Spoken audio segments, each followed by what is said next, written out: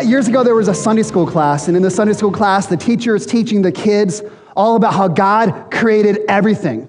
And little Johnny's there, and little Johnny is just mesmerized. You mean God created Adam? And the teacher's like, yeah, God created Adam, and then God created his wife, Eve. He took one of his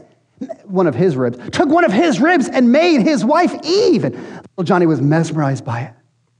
Well, later that week, Johnny is in his bedroom, and he's just crying. His mom comes in, little Johnny, what's wrong? What's wrong? And Johnny says, I got a stomachache. I think I'm having a wife. You know, it's funny where sometimes we hear these little snippets of faith and we kind of get it wrong, right? We don't quite understand how these snippets work out. In fact, this last week I was watching a movie, and I'm actually not going to tell you the name of the movie because it was a bad movie. And when I say bad, I don't mean it was like graphic and it had like bad language and stuff. It was bad, like it was just poor acting. It just was one of those like C-class movies. I don't know why Amazon Prime always recommends those like horrible movies to me, but I was watching one of these dumb movies. And in this movie, there's this loudmouth guy who is just dogging on Christians. He's saying, Christians, all they care about is the future. All the Christians talk about is someday they're going to go to heaven and it's going to make everything all right. And he said these Christians have no concern with what's happening right around them in their world and what's wrong in our world. He said, for example, all these Christians go on these missions trips to these third world countries.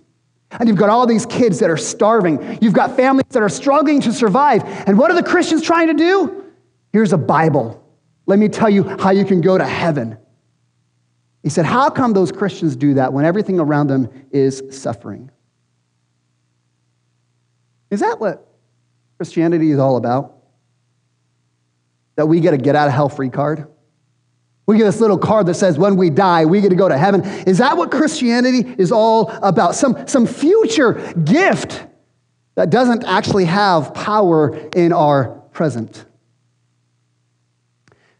On a day like today, Easter, I recognize there are all sorts of levels of faith in this room today. Some of you guys, you are mature Christians. You've been following Jesus a long time, and you're like, where else would I be on Easter? I'd be at church. Some of you are infant Christians. You're new Christians. You're baby Christians, and you're excited to be here on Easter to celebrate this resurrection, and that is pretty exciting. I know some of you, you're here because you've got that crazy religious family member, that crazy religious friend that keeps inviting you to come to church, and you finally relented because they keep hounding you. You don't have to raise your hand, but I know some of you are here today. I recognize that. I know there are some of you here today because you're like, you know what? I like God. I'm not living for him, but I like God. And if God's going to take roll, he's going to do it on Easter, right? So I'll be here because I know God's taking roll. Hey, yeah, that's right. Kevin was here. Easter 2023. Check the box. I was there. But let's just be honest. I know that there are some here who have a hard time believing in God, hard time putting their faith in him because there are things in your life, things in your past. You've had hurts, you've had hang-ups, you've had sufferings that you've had to endure. And it's hard for you to truly trust God because there's this disconnect from your experience and what you've experienced from what you hear about this God who's good and this God who loves you. And these two things are a disconnect. How can this God be good when I've suffered the way that I have? And this becomes a reason why you have a hard time believing and trusting in God. And I also recognize there are probably some in this room today where life is just hard right now. I mean, it's great that Jesus rose from the grave all those years ago. It's great that someday in the future we can go to heaven. But today, if you're being honest, you're just trying to struggle and survive through today, let alone make it through tomorrow. You don't need a hope for the future. You need a hope for today.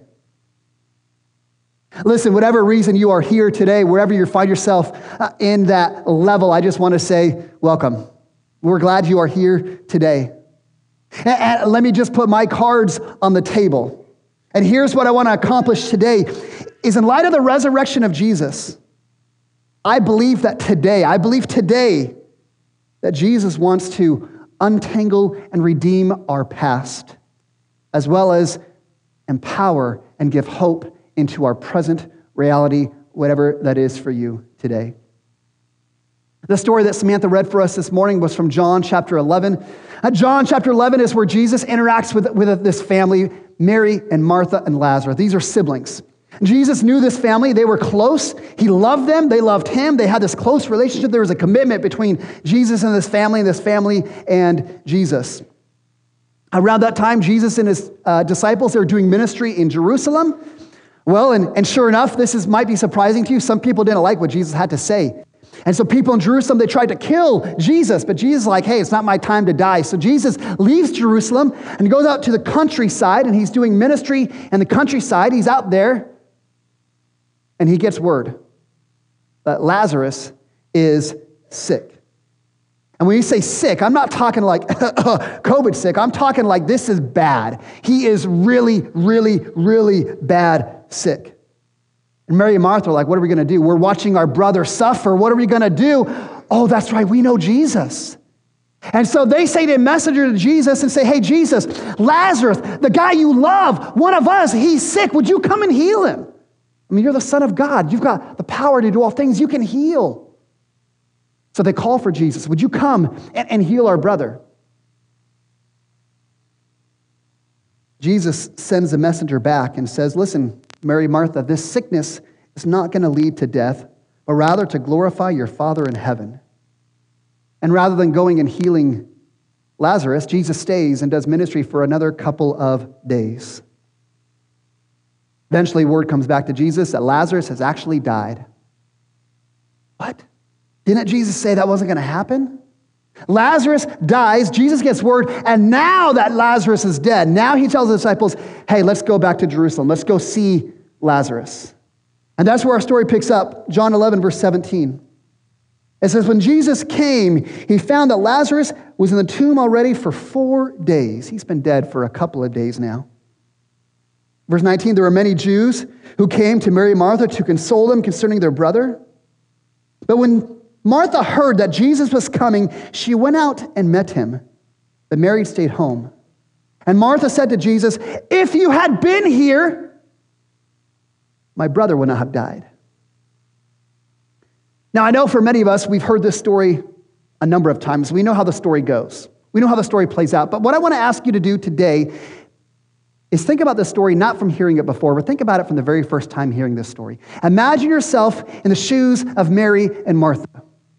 Mary and Martha, just a couple days ago, their brother was healthy. He was vibrant. We assume that he was a young man, a young adult, right? He was healthy and vibrant, and they watch him get this sickness. And again, this is an ugly sickness. This is a bad sickness. Can you imagine watching the vomiting? Watching the high fever? Watching him writhing in bed in agony? Can you imagine that? Can you picture it? Someone you love suffering with that kind of sickness? The sisters are like, we don't know what to do. We'll call for Jesus. We ask Jesus to come, and they're waiting for Jesus to show up to help. And what does Jesus do? He doesn't show up. We sent the messenger. It's been days. Jesus, where are you? He doesn't show up. Mary and Martha, they watch their brother slowly die. They watch him labor to breathe, grasping for breath, before you get that final gurgle as he dies. They would have watched that whole thing play out. Can you imagine the motion of that? If you put yourself in those shoes, can you blame Martha? When Jesus comes, what does she say? Jesus, where were you? Where, if you would have been here, my brother would be alive. Where were you? So let's just be honest. I would say that for many people, your past experience is one of the reasons why we have a hard time to put our faith and our trust and our belief in God.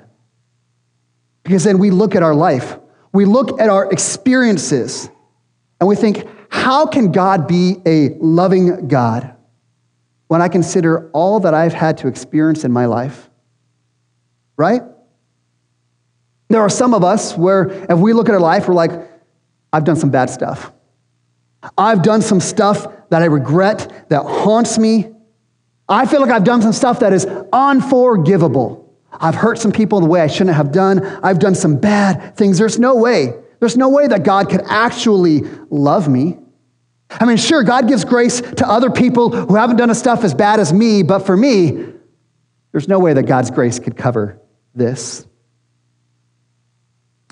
And there's others in this room today, considering the trauma they've experienced, the abuse, the neglect, suffering, the darkness that has been real in their life. How can we not ask that same question that Martha did? God, where were you?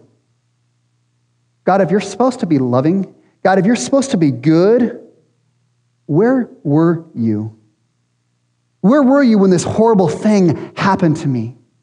Where were you when this happened? God, if you are for me and not against me, then why didn't you show up? There's a lot of us that our past becomes a hindrance to putting our faith and belief in God.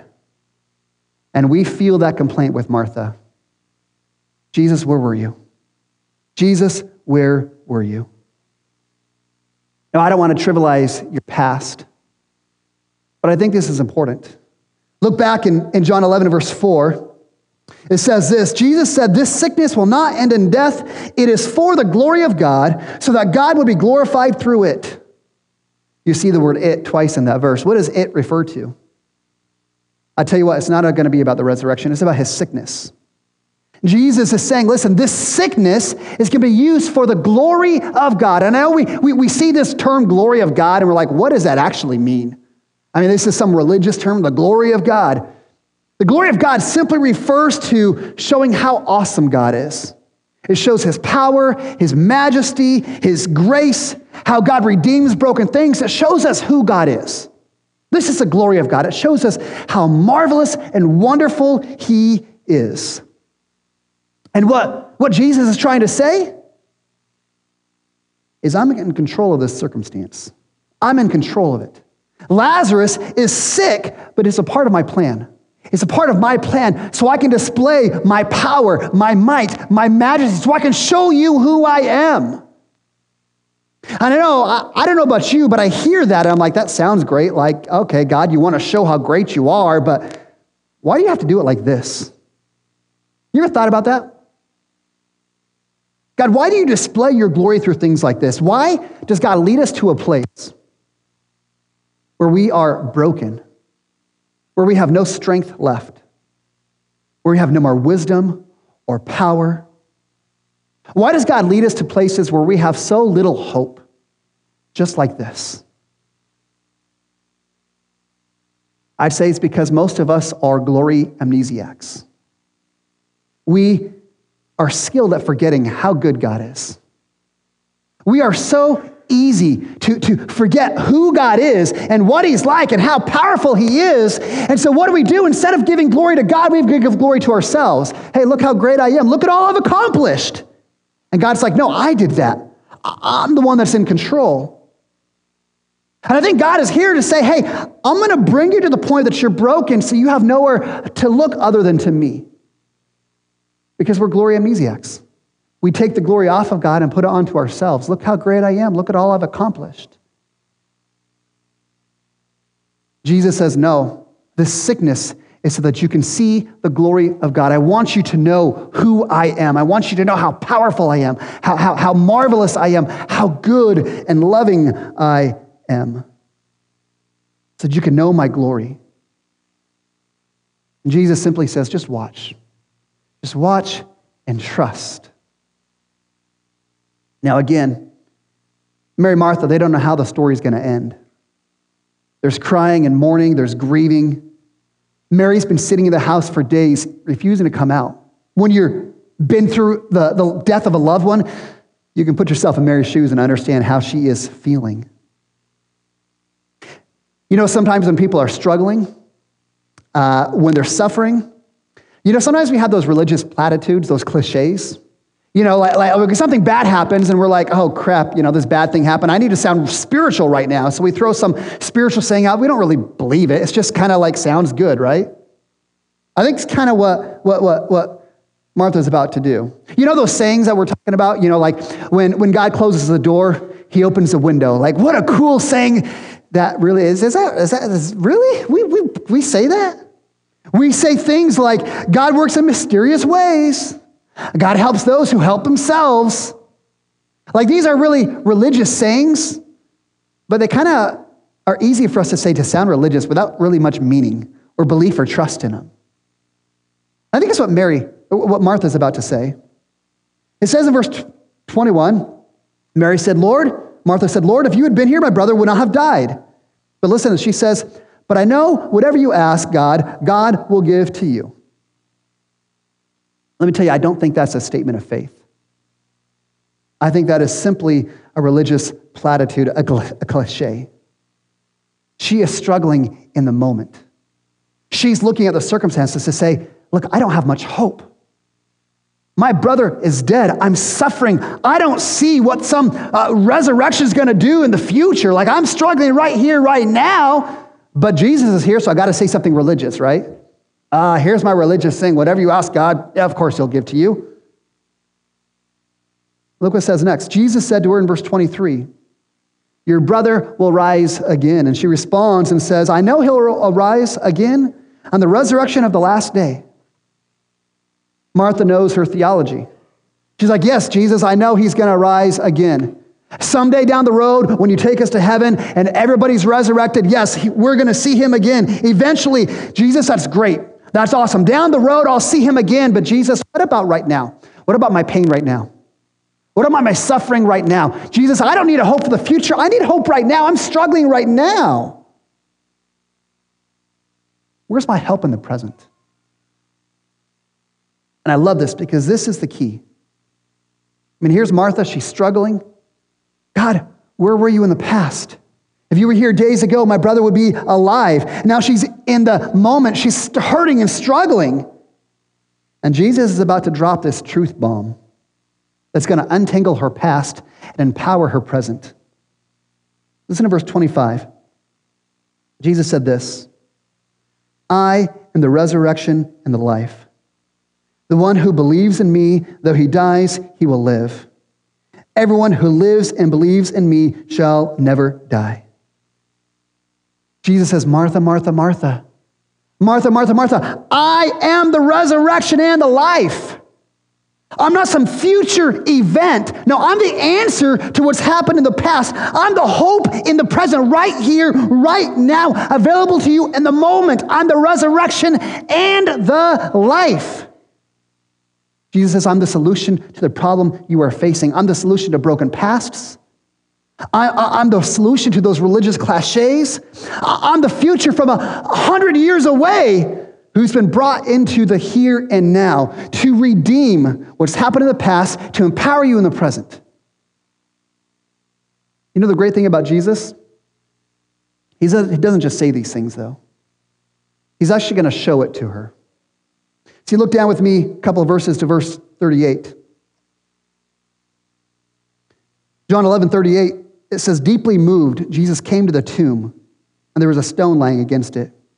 And Jesus said, remove the stone. And Martha, the dead man's sister, said, Lord, there's a stench. He's been dead for 4 days. Let me give you a little Easter gift. The ESV says there was a stench, but actually in the King James Version, the word is stinketh, right? Stinketh is a biblical word. She says, it will stinketh. That's just a funny word in the Bible. That has nothing to do with the message. I just thought it was really funny to see stinketh in the Bible. Martha is like, Jesus, you're too late. You had your shot, Jesus. Had you been here, my brother would be alive, but he's been dead 4 days now, and if we move the stone, it will stinketh, Jesus. It's going to stink. Again, this is where we go back to that religious cliche. Remember when Martha said, Jesus, whatever you ask God, God will give to you. Jesus, whatever you ask God, God will give to you. And now Jesus is there, and Jesus says, move the stone. And what does she say? Oh, we can't do that because it'll stinketh. That's not a statement of faith. This is her doubting. This is her saying, Jesus, I'm suffering in the moment. I have a hard time believing you can do anything here. Verse 40, Jesus said to her, didn't I tell you, if you believed, you'd see the glory of God? So they removed the stone, and Jesus raised his eyes and he prayed to his Father and said, thank you that you have heard me. I know you always hear me. Because of this crowd standing here, I said this, so that they may believe that you have sent me. And after he prayed, he shouted with a loud voice, Lazarus, come out!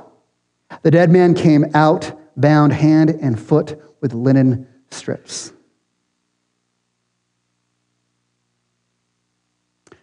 What do you think happened when Lazarus hopped out of that tomb? You ever thought about that? What happens to all the grieving and the mourning and the tears and the heart? What happens to all of that when Lazarus comes hopping out of it? Doesn't it just vanish in a moment? I mean, can you picture being in Mary and Martha's shoes? What is all that sorrow and loss and heartache? Where does all that fear go? What about all those accusations? Jesus, if you'd been here, my brother would be alive. What about all the hurt? Doesn't it all vanish when Lazarus hops out of that tomb, resurrected from the dead? And this is where, for Mary and Martha, this resurrection completely untangles the past. It redeems the past. Jesus was not indifferent. Jesus was not absent. Jesus was not unloving. No, he cared. In fact, a couple verses earlier, it says Jesus wept. He saw them grieving, and he wept with them because he had such a deep connection. No. He knew that the past was an opportunity to glorify God,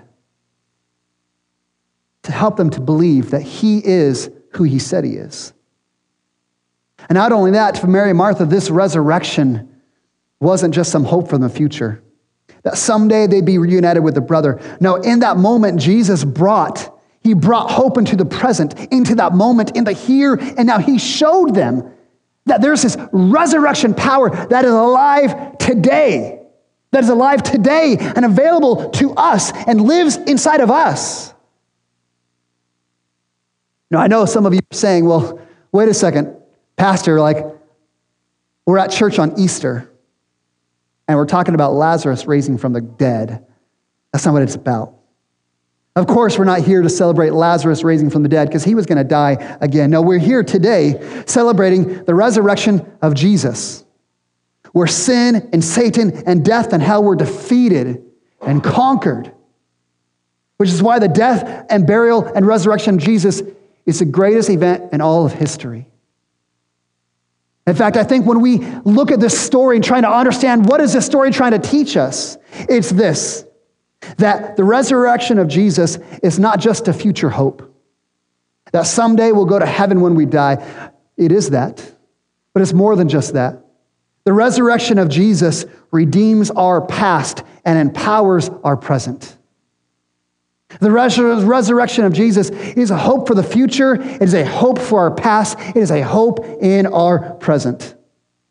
I mean, let's just be honest. Yes, the resurrection secures our future. Heaven is real. Do you know that? Heaven is real. And there's coming a day that I look forward to going to heaven. You know, the book of 1 Corinthians 15, it talks about the resurrection body. Does anybody look forward to having a resurrected body? I mean, do you ever get out of bed in the morning and just getting out of bed, you're sore? I can't wait for that to be done. I cannot wait for that day to be passed. I'm excited because I read it from the book of Revelation when God's going to make all things new. I cannot wait for that day. No more tears, no more sorrow, no more pain, no more cats, no more 49er fans. Praise God. I can't wait for that day. But the resurrection of Jesus is more than just a future hope. It's more than just a historical fact. It's more than just a theological confession. The resurrection of Jesus is more than just a celebration. Jesus said, I am the resurrection and the life. He said, believe in me now. Believe in me now, and you will die, but you believe in me now, and you will live. You can live. That we are meant to have this resurrection faith, where we have this resurrection power that's available to us to live inside of us now, not just in the future. But that resurrection power comes into us now. And I'll tell you what, when we have that resurrection power inside of us, it makes all the difference in the world. In fact, the Apostle Paul said in Galatians chapter 2, he said, I've been crucified with Christ. It is no longer I who live, but Christ who lives in me. The life I live now, by faith in the Son of God, who loved me and gave himself for me. You know what that means? No longer just me living my life on my own. Now I have the resurrection power. I have Jesus risen from the grave and living inside of me. We talk about life. That is life. This resurrection power inside of me. You know what happens when that resurrection power comes inside of us? He begins to take those hard things, those things that would lead us to the point of saying, God, where were you? God, I thought you were good. God, I thought you were loving. God takes those things and begins to redeem them and restore them. In fact, in just a few minutes, right back here, we're going to be able to have a couple of baptisms. Deb Funkhauser, Enrique Cervantes. My favorite thing about baptisms is I love hearing the testimonies. Hey, this is what God has done in my life. Here's how God has made a difference. And I think about this church, Restoration Church. We celebrate 10 years this May. 10 years of a church.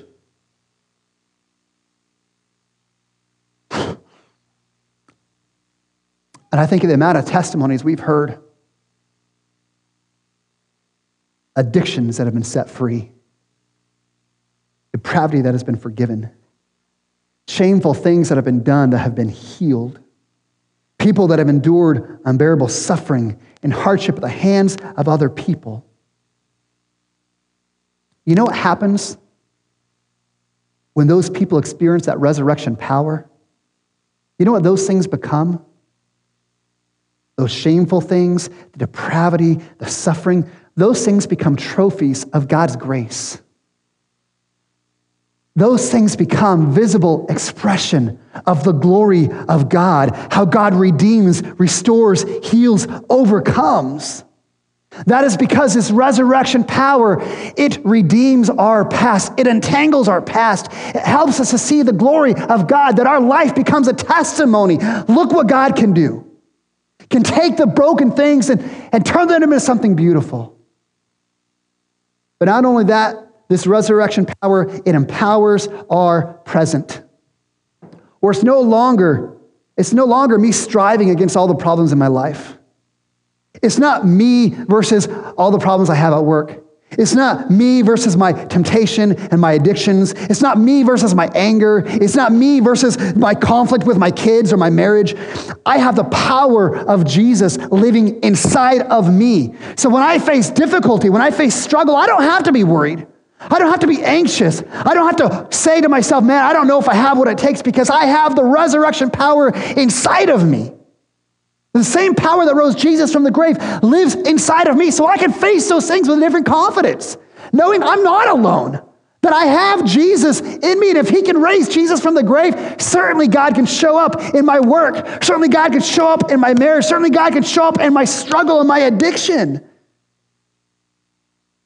That is the resurrection power. You know, I was asked this past week, one of my friends said to me, hey, where would you be if Jesus hadn't saved you? Where would you be if Jesus had not saved you? As I look back at my family tree, and I don't mean to dog my parents and my grandparents and my family tree,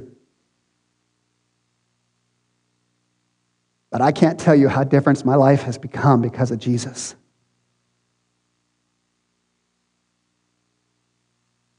My family tree is full of drug addicts, prison sentences, abandonment. My family tree brings me shame when I think about it.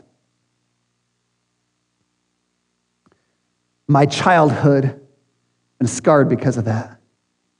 If I'm being honest, there's parts of my adult life that has been scarred because of those experiences.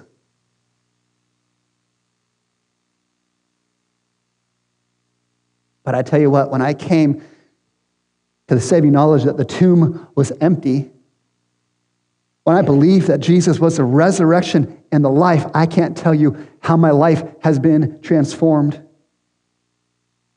For that broken past has been redeemed. I've seen the grace of God overcome decades of generational sin. Not because I'm anything great, because the power of Jesus, the resurrection. I'm an idiot. I got nothing to bring to the table. It is what Jesus has done in me and through me. And not only has he redeemed that broken part of my past, but I see him working in my present, helping me figure out how to live life, how to be a husband, a father, how to work, how to deal with my struggles, how to love and raise my kids, how to live with purpose. That is what the resurrection power does. It heals our past. It transforms our present to lead us into the future. And I'll be honest, I'm here today. I'm up here today because I want you to have this. I want you to have this resurrection power that redeems the messiest of backgrounds, that empowers and gives hope in the present to lead us into the future. The question is how? How do we get the resurrection power? Well, Jesus said this. He said in verse 26, everyone who lives and believes in me will never die. He said, do you believe this?